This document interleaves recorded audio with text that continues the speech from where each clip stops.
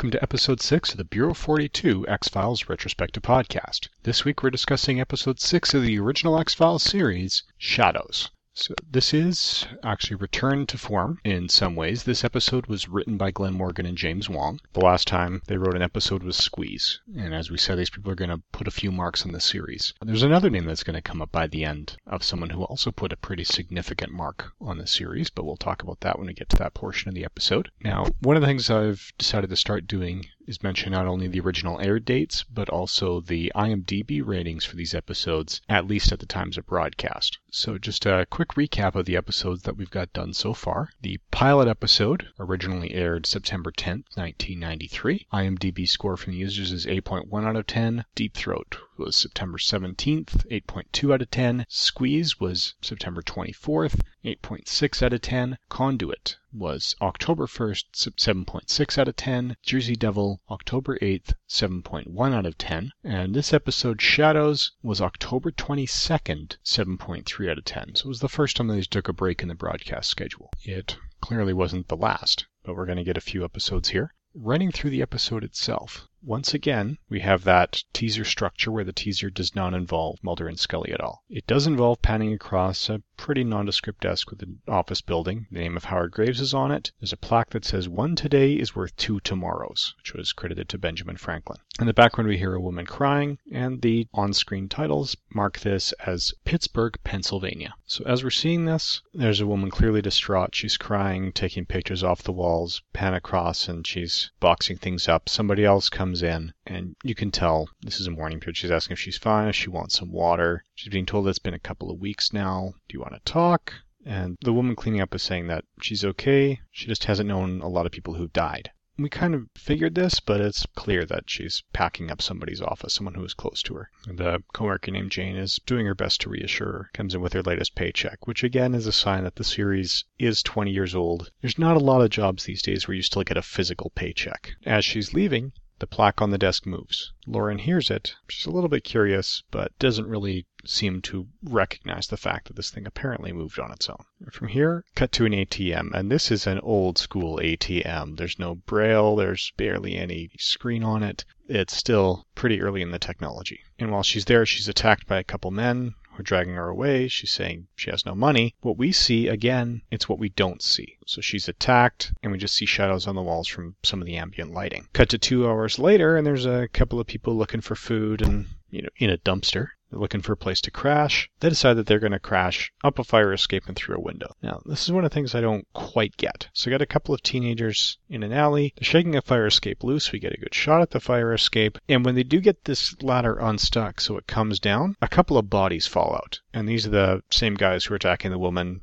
They scream. What I don't get is why these guys weren't visible before. Anyway, from here, we cut to the opening credits. So this episode was directed by Michael Cattleman, and it's actually the only episode of the series that he's directed as well, although he does have a fairly lengthy set of credits on a number of other shows. After the credits, we cut to Mulder and Scully being brought in at a late hour. It's down a hallway, the lights are dim. Again, they seem to be looking for excuses to keep the lights dim and establish that kind of mood in the series. So Mulder and Scully are greeted by someone who says, "Chief Blevins assures your cooperation. We regret any inconvenience in the extreme hour," and they're hoping that the expertise in extraordinary phenomenon will help. And Mulder recognizes these people are not FBI. It's also worth noting that, again, they seem to be reporting directly to Section Chief Blevins. We know that that's going to change down the road if we've already seen the series. In any event, they're being asked to examine a couple of corpses, one of whom is still moving several hours after death due to some sort of extreme electrostatic charge. So Mulder's got his glasses on as he's going through the charts. He asks about a time of death, and they haven't provided one. Scully feels the bodies, says, well, it can't be too long. The bodies are still warm, and that's when we find out it's been 6 hours, and their body temperatures have yet to drop below 98.3, presumably in Fahrenheit. Mulder asks, where did you find them? And again, no answers are forthcoming. And he's demanding at least timeline and method of transport, because, he's getting frustrated. They're wanting some answers, and they're getting stonewalled every point of the way. These people are not cooperating with Mulder and Scully at all. Well, he gets frustrated, takes the glasses off as he's doing it, and he's told they were transported 60 minutes by air. Mulder says thank you. So while he's still standing between the bodies, he's being told there's also a lot of damage to the inside of the throats. It's as if the throats were crushed from the inside. There's no external trauma, but there's broken bones and that sort of thing. Mulder asks for IDs. Scully says, well, if you've already done your examinations, why are you consulting us? And they're asked, working on the X-Files, have you ever seen anything like this? Mulder says, never. Scully gives him a look. And they're basically told, okay, if you have no experience, thank you. If anyone asks about this meeting, we appreciate full denial. And Mulder says, you're already experiencing full denial. So Mulder and Scully leave. They get out in the hallway. When they're out of earshot, Scully tells him flat out, you lied. You have seen this before. You can tell you lied to them. Mulder says, I've never lied. I willfully participated in a campaign of misinformation. And they're not even sure who these guys are, but somebody that Congress will uncover in the next scandal. It's not important who they are, it's what they have. I'm sure they have no idea because they called us in. And then Mulder starts talking about X-Files that have some of the individual elements of this case, but none of them have it all in one spot. The electrostatic charge, the esophagus crushed from the inside, it's all there. Mulder's theory right now is psychokinesis. So again,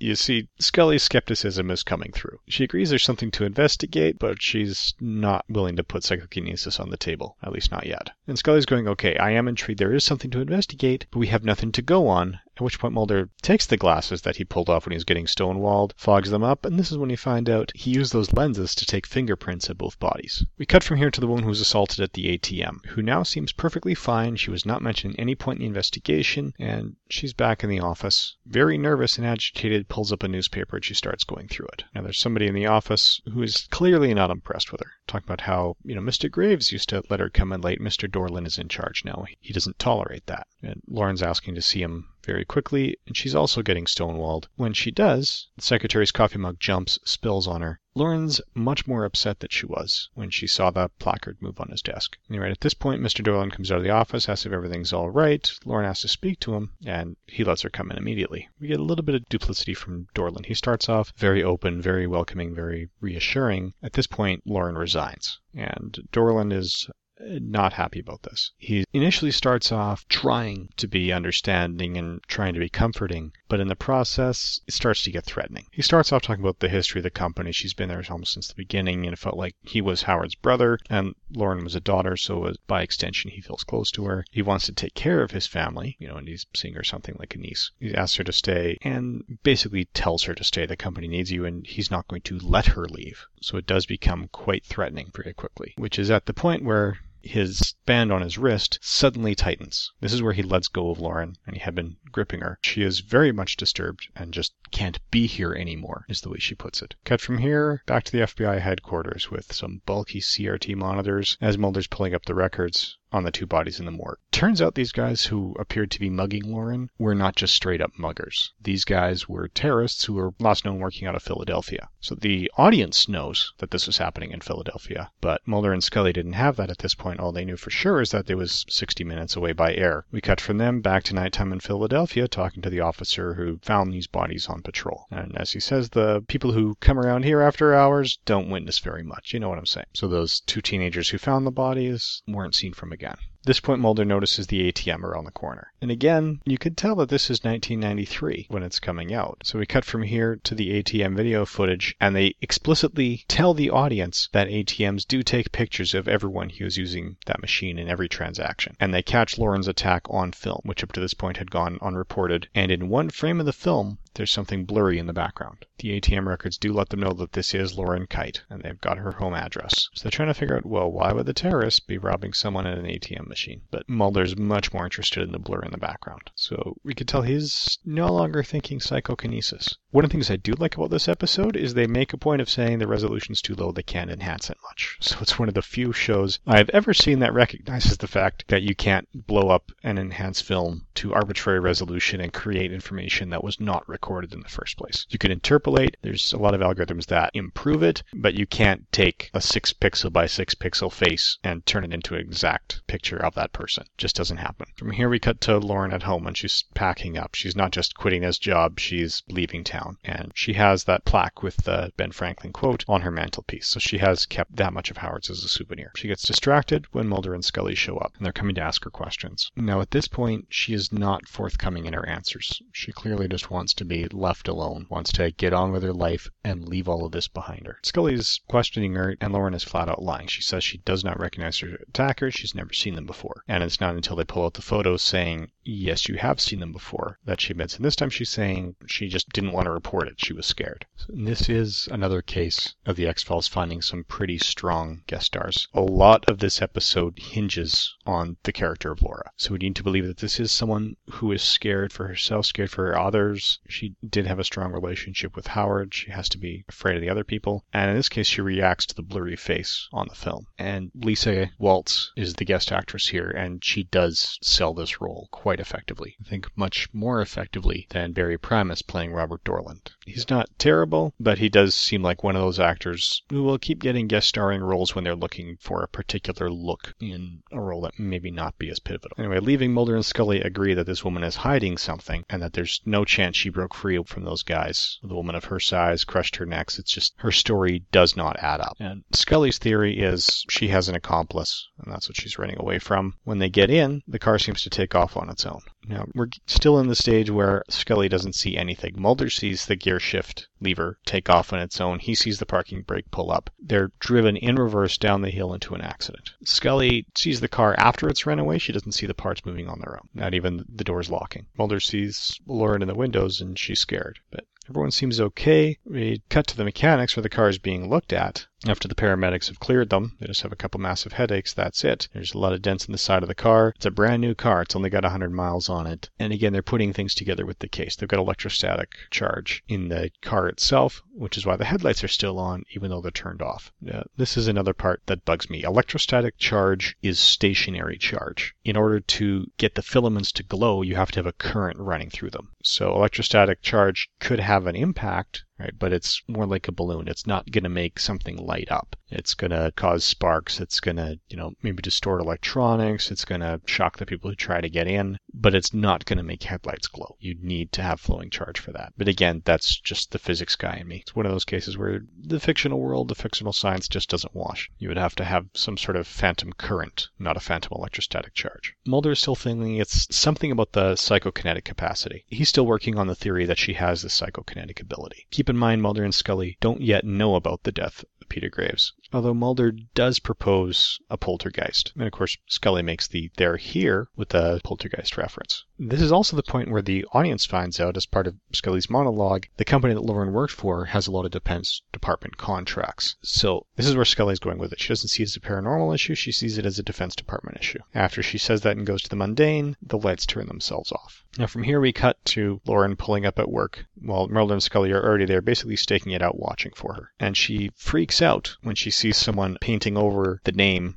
of Howard Graves on the parking lot, and he's got a stencil out to put up a new name. Now this is a bit of an in-joke, and it's the name I mentioned that we're going to be seeing a lot of. The name that's about to be stenciled on here is Tom Braidwood. Now, Tom Braidwood was the second assistant director for the run of the show. He also shows up later on as a member of the cast, but that doesn't come until later this season. But this is the hint Mulder and Scully need. So they go back to the microfiche and they pull up Howard Graves and start looking into him. They find out that he was a secretary. So that's another person dead in the general proximity of Lauren Kite on top of the two attackers. Mulder and Scully go to the cemetery, and again, they've cast a perfect character actor as one of the groundskeepers. He says he attends every funeral. He's right there. Even when they're there, they see Lauren Kite at the headstone of Howard Graves, who's right next to the headstone of a 3-year-old whose last name was also Graves. And it's the Undertaker there. Again, a little bit creepy, not trying to be creepy, but they just cast someone who's got a cadence that's a little bit off in his speech. So you believe this is the guy who would devote himself to working in a cemetery, attending every funeral, and takes it upon himself to make sure that he's the last person to see everyone being put to rest. It also helps expedite the story, so they don't need to go to another location. They don't need to find the files on these graves. This guy remembers, he can tell them Howard Graves didn't latch the pool gate. The girl drowned before she could be found and saved, and Graves' wife left him about a year later, and you can point them to Mrs. Graves' plot. But it's enough that Mulder and Scully start putting it together, and they start to understand the relationship that Lauren had with the dead man.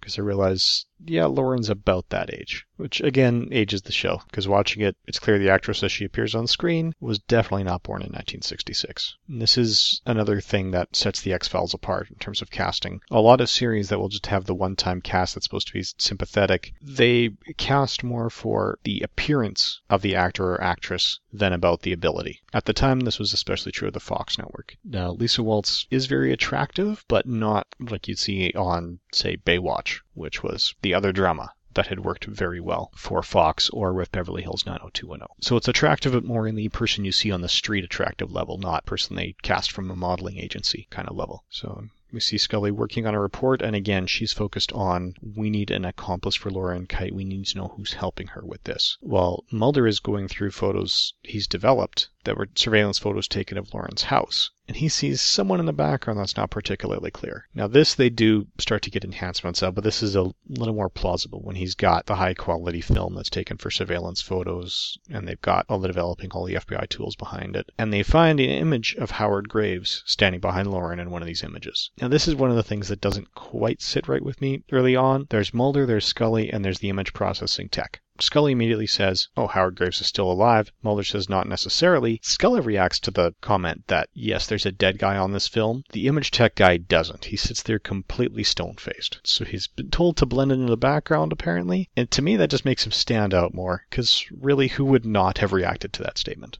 From here, we cut to yet another nighttime scene. And this is Lauren hearing things in her house. So she's getting out of bed, grabs a baseball bat that she keeps in the closet. So clearly she's got a little bit of paranoia in her to begin with, although it may not be unwarranted for a woman living alone. And this is where we get confirmation of something that, by this point, most of our audience has probably suspected up to this time.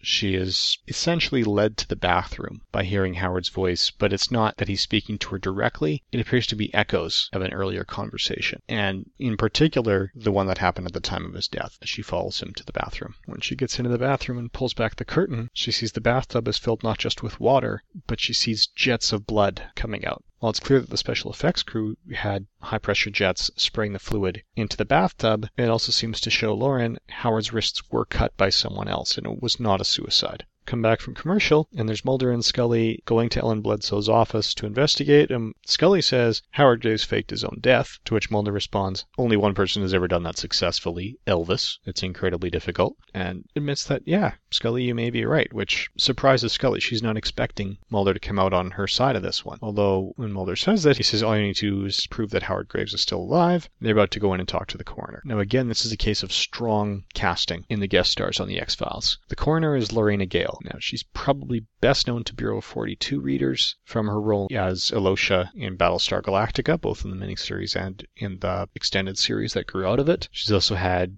guest spots on Smallville, on Supernatural. Apparently, at the age of 46, she played Old Lady with Car Number 1 in Fantastic Four, which makes me question how at least the people behind Fantastic Four decide someone is old. Could explain why they didn't cast a early 40s man as Reed Richards, as would have been in with the canon. At any rate, the conversation cuts directly to this coroner saying Howard Graves is very dead. They check the autopsy report. Scully is a little surprised by this. Mulder doesn't seem to be surprised at all. Apparently, 4 out of 6 liters of Howard Graves' blood went down the bathtub. So the body was cremated. Scully is saying there's blood work missing, and they're going, well, they only do it when you suspect a homicide. Mulder asks, did you get to confirmations? Bledsoe was, what for? It was him. How'd you know that it was Howard Graves? Well, it said so on the toe tag. So again, they're getting blocked by someone who clearly thinks they're wasting her time. And they find out that it was Lauren who confirmed the identity, and that he was cremated. So Mulder's saying, well, there's no way to do the identifying now. Scully says, oh, yes, there is. He was an organ donor. Yeah, they have harvested the organs, but this is a case of X-Files, again, stretching their dollar by using location shooting. So they cut to the tissue bank. Once again, they're using location shooting at actual labs. One of the advantages to shooting in Vancouver is that there's a lot of local universities and a lot of local labs who don't have the same level of funding as a lot of US universities, so they let you come in and do location shoots. There's quite a few scenes that were shot at Simon Fraser and at UBC. I don't know if that was one of them in particular, but it's a pretty expensive set for a one-time use, so I do suspect that it was actually shot in a legitimate lab. There's one tissue sample left, and it's from Howard's spinal column, and they're going to be able to check that to see if he really was Howard Graves that was buried and disseminated through 5 other people.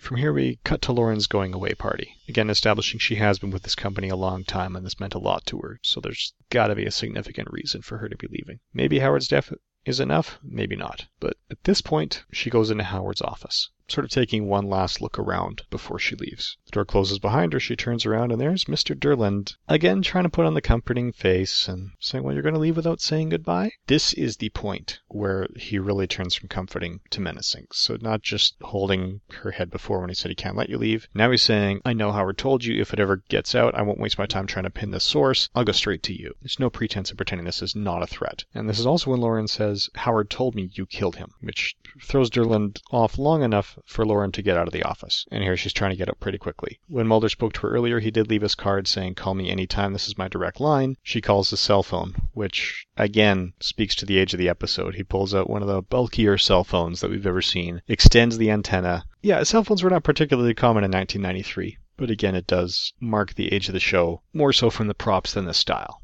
And at this point, Scully's seen enough lab work that, yes, she is convinced Howard Graves really and truly is dead. From there, we cut to Lauren again at middle of the night. She's packing up. She's getting ready to leave right now. She's not waiting for proper movers. A vehicle pulls up out front. We don't get a clear look at who's in it right away. We do see this is not Mulder and Scully. And that's exactly who Lauren is expecting. She hears knocking on the door. And again, she's relieved. She's going to the door. Still a little bit agitated, but more comfortable. And something is not letting her open the door. And this is when the special effects for the series really come into play. We see a lot of furniture moving on its own. We see lights sparking and blowing out. And we see part of what seems to be frightening Lauren. So she's as afraid for her attackers as for herself. This is one of the moments when the special effects do get a little bit limited. We see sort of a blurry humanoid shape walking through the room, and it does seem a little bit cheesy. And just because of the timing when Lauren's eyes are tracking it across, it doesn't quite line up. Now again, that's not something we can hold against the actress. There was nothing there, and just by the nature of the shot, she didn't have something to follow with the eye line, or if she did off camera, the special effects guys didn't match it. But her attackers are attacked themselves. And one of them even has her throat crushed. And again, early days of CGI, that was a fairly impressive shot. So it's a weird mix of things that work and things that don't work. And again, Mulder sees things Scully doesn't. Mulder and Scully pull up. Mulder comes rushing in. Somehow he gets to the house about 20 or 30 seconds sooner than Scully does, who was running up the walk behind them from the passenger side. So she didn't have to run around the car. Mulder breaks in. He sees one of the attackers suspended in the air. And he's choked there for a while, long enough that Mulder knows exactly what he sees. The guy drops just before Scully comes in, and there's Lauren freaked out and crying in the corner. So at this point, we cut to an interrogation room, and again, it shows how capable of an agent Scully is. They're trying to get information from Lauren, but Lauren is giving nothing. She's just stonewalling, not even making eye contact. She's deliberately looking away and won't even tell them who her attackers might have been. Lisa Waltz plays this character quite nicely, so we're not getting the impression that she's doubting her sanity. She knows what she's seeing. She believes it. She just knows how people are going to react to it, so she doesn't say a word. And Mulder's trying to open the door a little bit. He shows the enhanced photo that shows Howard in her home. But when the original investigating officers who were stonewalling Mulder and Scully right from the start burst in, Mulder hides that photo. So he's taking it out, and he is still keeping his cards close to his chest. And this is when they're accosted saying, we need to know everything you know about this. And Scully's saying, you're the ones withholding information from us. There's a bit of a confrontation out here. When they don't get anything, Mulder and Scully start to walk away. This is when we find out that there's part of an investigation and that the company Lauren works for had been selling information to terrorists. And they're saying that they don't know how much she's involved. Your actions impede their investigation. If she doesn't talk, she'll go free. They lose their chance to break the company. And the investigating officer says he can make her talk. And we get a lot of Mulder's sly humor as Mulder steps forward and says, my advice? Don't get rough with her. So Mulder's figured out, yeah, Howard is still here in the afterlife, acting as a poltergeist, protecting Lauren. We cut to a bit later when those agents have given up on getting information from her. Mulder and Scully get their turn. And again, Lauren's saying, I'm not going to talk to you. So Mulder's response is, okay, you're free to go. Lauren gets to the door and she's very hesitant about going through it. She can't go back to that house. And this is when Mulder starts the conversation about Howard Graves and how he knows that Howard is watching over her. You see this gets a reaction from Scully and from Lauren. So Lauren's thinking, okay, maybe this is someone I can talk to. And she has been stressed. So now she opens up and she tells them basically everything. She found out about the deals that they were making, lots of parts, paying insane prices for them, and how Howard found out that these parts were being used to attack American soldiers. People were dying. Part of the interrogation, Lauren reveals that yes, the company was trading. When Howard was forced to face the real consequences consequences of actual soldiers dying based on these parts, he tried to stop. And she thought that he committed suicide out of guilt, but now realizes that he was killed instead. And this is one of the points where we see what kind of agent Scully is. Her main goal is to close the case. So she plays along saying, okay, well, let's make your statements, acting as though she believes every word Lauren says to get a statement from her. Mulder even confronts her saying, what are you talking about? You don't believe this. But again, it comes down to Scully's character.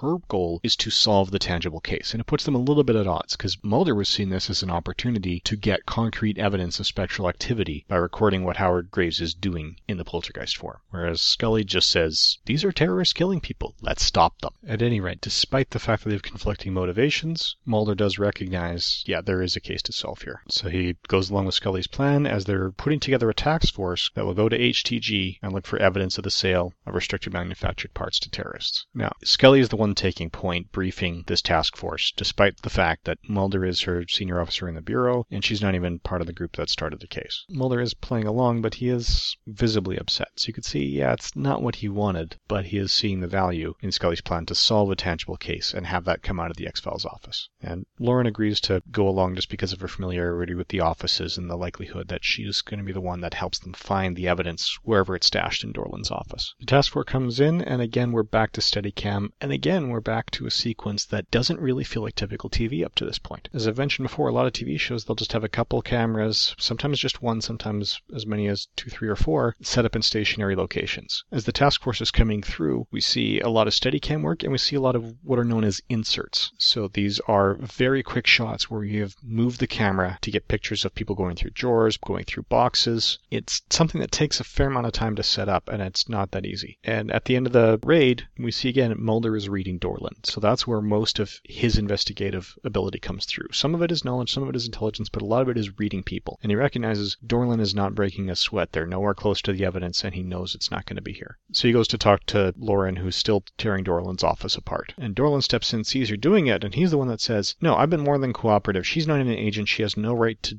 come in here and destroy my personal property. At this point, things get agitated. Dorland actually calls Lauren a bitch, which again sets up what age range they're targeting for, especially on 1994 TV. He attacks her, and he gets attacked himself by something intangible. The lights start blowing out, and Lauren is saying, don't kill him. Now, this is one of the points where it makes sense for Scully not to be able to see it. She hears the light bulbs blowing. She goes charging back to the office, but the door won't open. So whatever Howard's doing is keeping the door closed and keeping them trapped in there. There's a big atmospheric disturbance. Papers go blowing everywhere, and the letter opener that had been part of that little altercation between Lauren and Dorland floats up in the air, rips the wallpaper apart, and reveals the evidence they're looking for, stored on a 3.5-inch format floppy disk. Again, it's pretty much the only thing that dates the show as part of 1993. That and the 4:3 aspect ratio, but even that is not going to last till the end of the series. X-Files was the first network series to be run 16:9. It wasn't the first major TV series, but it was the first on the networks. Babylon 5, to my knowledge, is the first TV series that filmed in 16:9. That was a cable show, so it's not quite